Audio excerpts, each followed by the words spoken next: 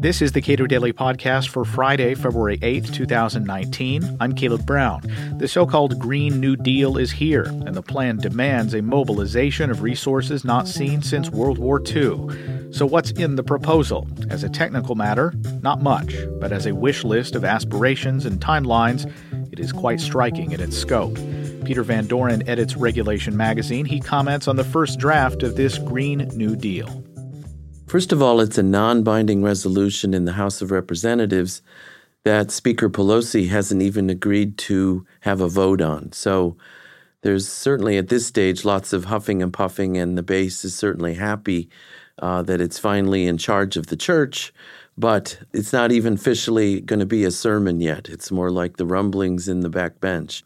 So substantively, it's a gigantic wish list about if only we passed laws, then we could get rid of ExxonMobil and fossil fuels and the Koch brothers and this and that and the other thing, and everything would be all renewable all the time if only we just passed the right laws. And we would employ a lot more people and et cetera, et cetera, et cetera. Everything you think is wrong with the current world could be remedied through the enactment of this resolution. So in terms of policy details, as you say, it's a non-binding resolution, but there are aspirations contained therein with respect to energy. What are they? It would set the goal of total renewable energy use in the United States in, I think it said 10 years, which is more ambitious than any other non-binding resolution that I know of.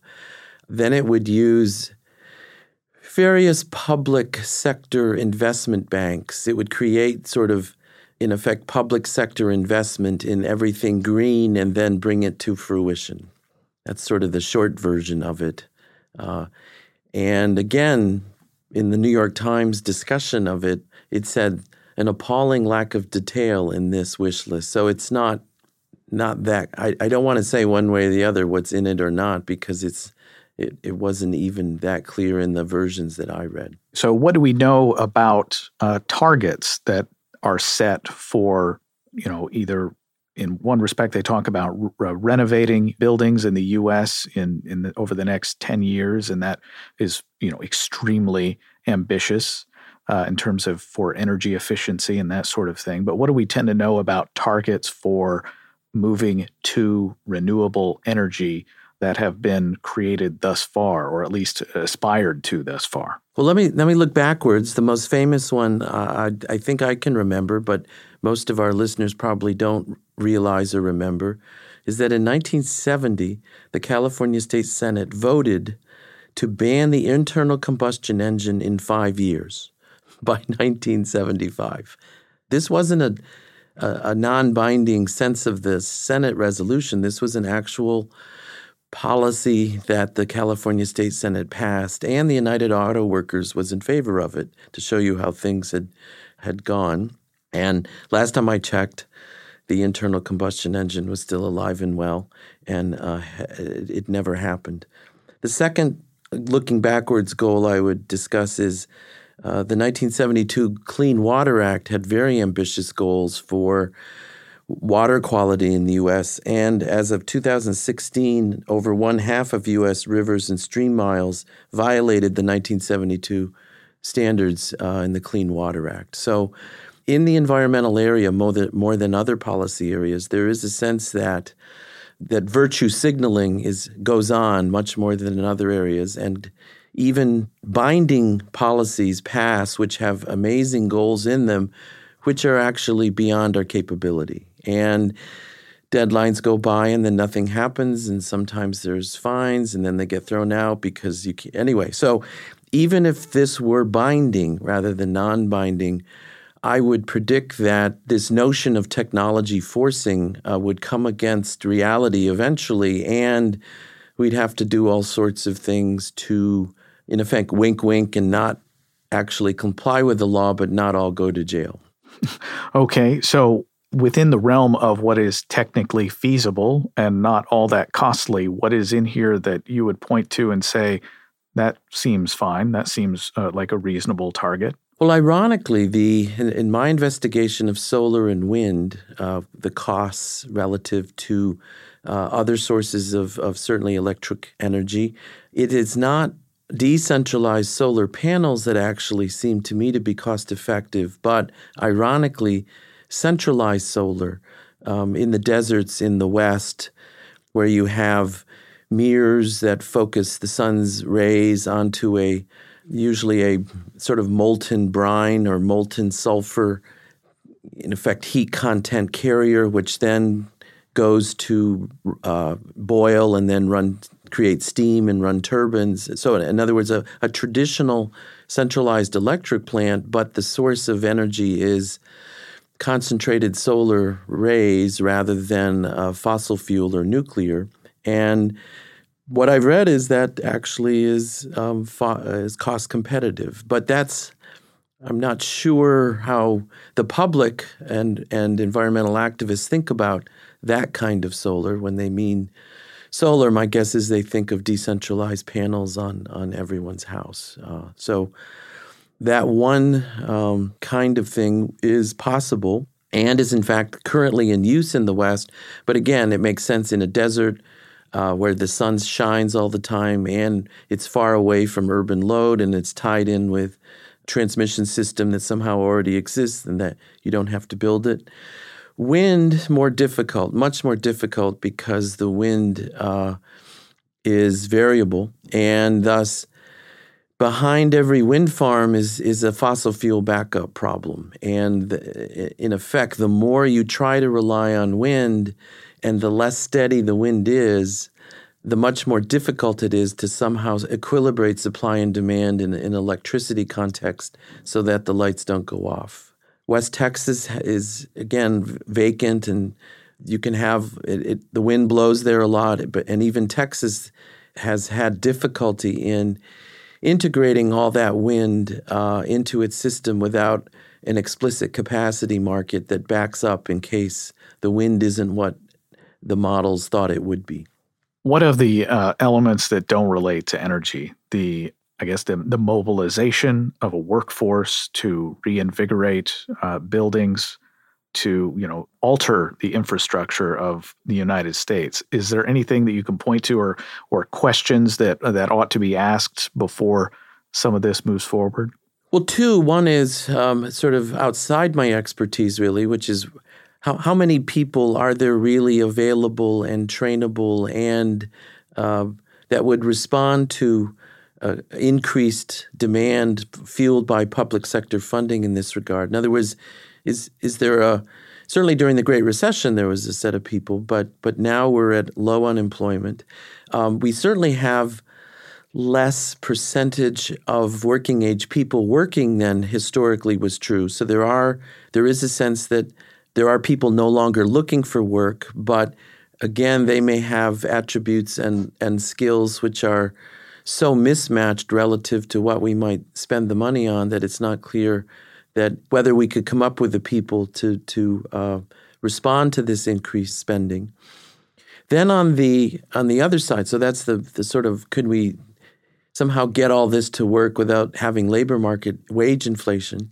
Two, on the building side, there's a famous experiment that Mike Greenstone out of University of Chicago has run on the low-income weatherization program. And again, there's this notion that because of a lack of income or a lack of knowledge, there are dwellings, let alone office structures in the United States, that if we augmented their insulation capability, they would use less energy, and that would have a less global warming footprint. And it would be cost effective, but it doesn't happen now because of a combination of a lack of knowledge on the part of the consumers or a lack of income or access to capital to put these investments in that would lower their energy use. Greenstone and his colleagues had a random assignment experiment in which they studied this in the Midwest, and they found that basically when they actually measured energy use and whether or not it was cost effective or not, there was no difference between the control group that got no extra advice and no extra help and no extra anything, and the experimental group that got advice plus money. That finding certainly ought to inform these kinds of very aspirational notions that there's just this amazing reservoir of out there that isn't being served in terms of conservation investment. And this is on the residential side. On the office building side, presumably the owners of office buildings are rational maximizers of this and that and the other thing, and they know the costs and benefits of doing X and Y and Z, and they have tax schedules and depreciation schedules which induce the owners of buildings to actually update their capital fairly often because of the tax consequences. And so, again, the notion that somehow they're not doing things that they could do to save money on their energy costs by changing the way their buildings are insulated and designed, that strikes me as even more implausible. So, what this plan, such as it is calling for is a lot of massive spending up front in hopes of capturing a lot of savings on the other side. And at least with respect to energy, that sounds like nuclear power. That is a huge upfront cost to get a plant built and then fairly inexpensive to maintain it. Yes, right. The history of nuclear power has always been very aspirational in that regard, in the sense that it is true that the ratio of capital cost to marginal cost among our fuel sources for electricity is the largest for nuclear. But the notion that if we had economies of scale and we built more and as we got more experience, that the capital cost side of nuclear would go down with learning. And thus, if we could figure out effective waste disposal strategies and convince the public that we had come up with such waste disposal strategies, and thus we didn't need to force it down the public's throat, that nuclear would be the way to go because it's obviously carbon-free. However, the experience of France, and then at the margin, there's some new plants in Finland, and then there's the federally subsidized augmentation of plants in Georgia that's occurring as we speak. The ability of anybody to build lower-cost nuclear plants and take advantage of learning and to get that capital cost component down to the point where the lower marginal cost recouped the benefits over time from that initial capital cost, there's very little evidence that we're actually capable of doing that. And again, both the engineering community as well as the pro-nuke environmental community keep claiming that the low-cost building of a nuke through economies of scale and things like that is just around the corner. It just seems like the corner seems to keep disappearing, and thus so far there's no evidence within the United States nor anywhere else in the world, particularly France, which has many more nukes than we do, that they've actually achieved that goal. Any effort to undertake a massive mobilization in the United States faces bureaucratic challenges and just, the nature of a collective action problem. Can you speak to that just generally? Well, that's why war creates states. War is the ultimate collective action mobilization effort that a society undertakes. And these kinds of mobilizations in a very decentralized, fairly libertarian U.S. context relative to Europe has always been difficult, and thus the proponents of such strategies often use war metaphors even if the underlying purpose is domestic. And so a New Deal was certainly an echo of, my goodness, everyone sort of knows we had a terrible time and Roosevelt made speeches and then we rallied. I mean, that's sort of how, regardless of the facts of the time, that's the sort of way it's sort of filtered down to be discussed in current U.S. popular culture. But again, if we borrow all the money to do it, it's one thing. I mean, ironically, the one thing the Dems and the Republicans can seem to agree on these days is to cut taxes but not cut spending.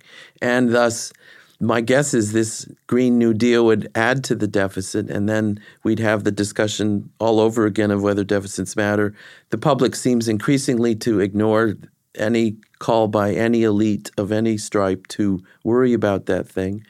So the impediment to massive borrowing seems to be non-existent, other than a partisan struggle over they don't want one side to borrow for its stuff rather than their side. But then if we try to explicitly deal with costs and maybe pay for this, then I can see people trying to use a war metaphor to try to mobilize everyone to be for this, even though we're taxing somebody to help pay for it, that it would be worth it or something like that.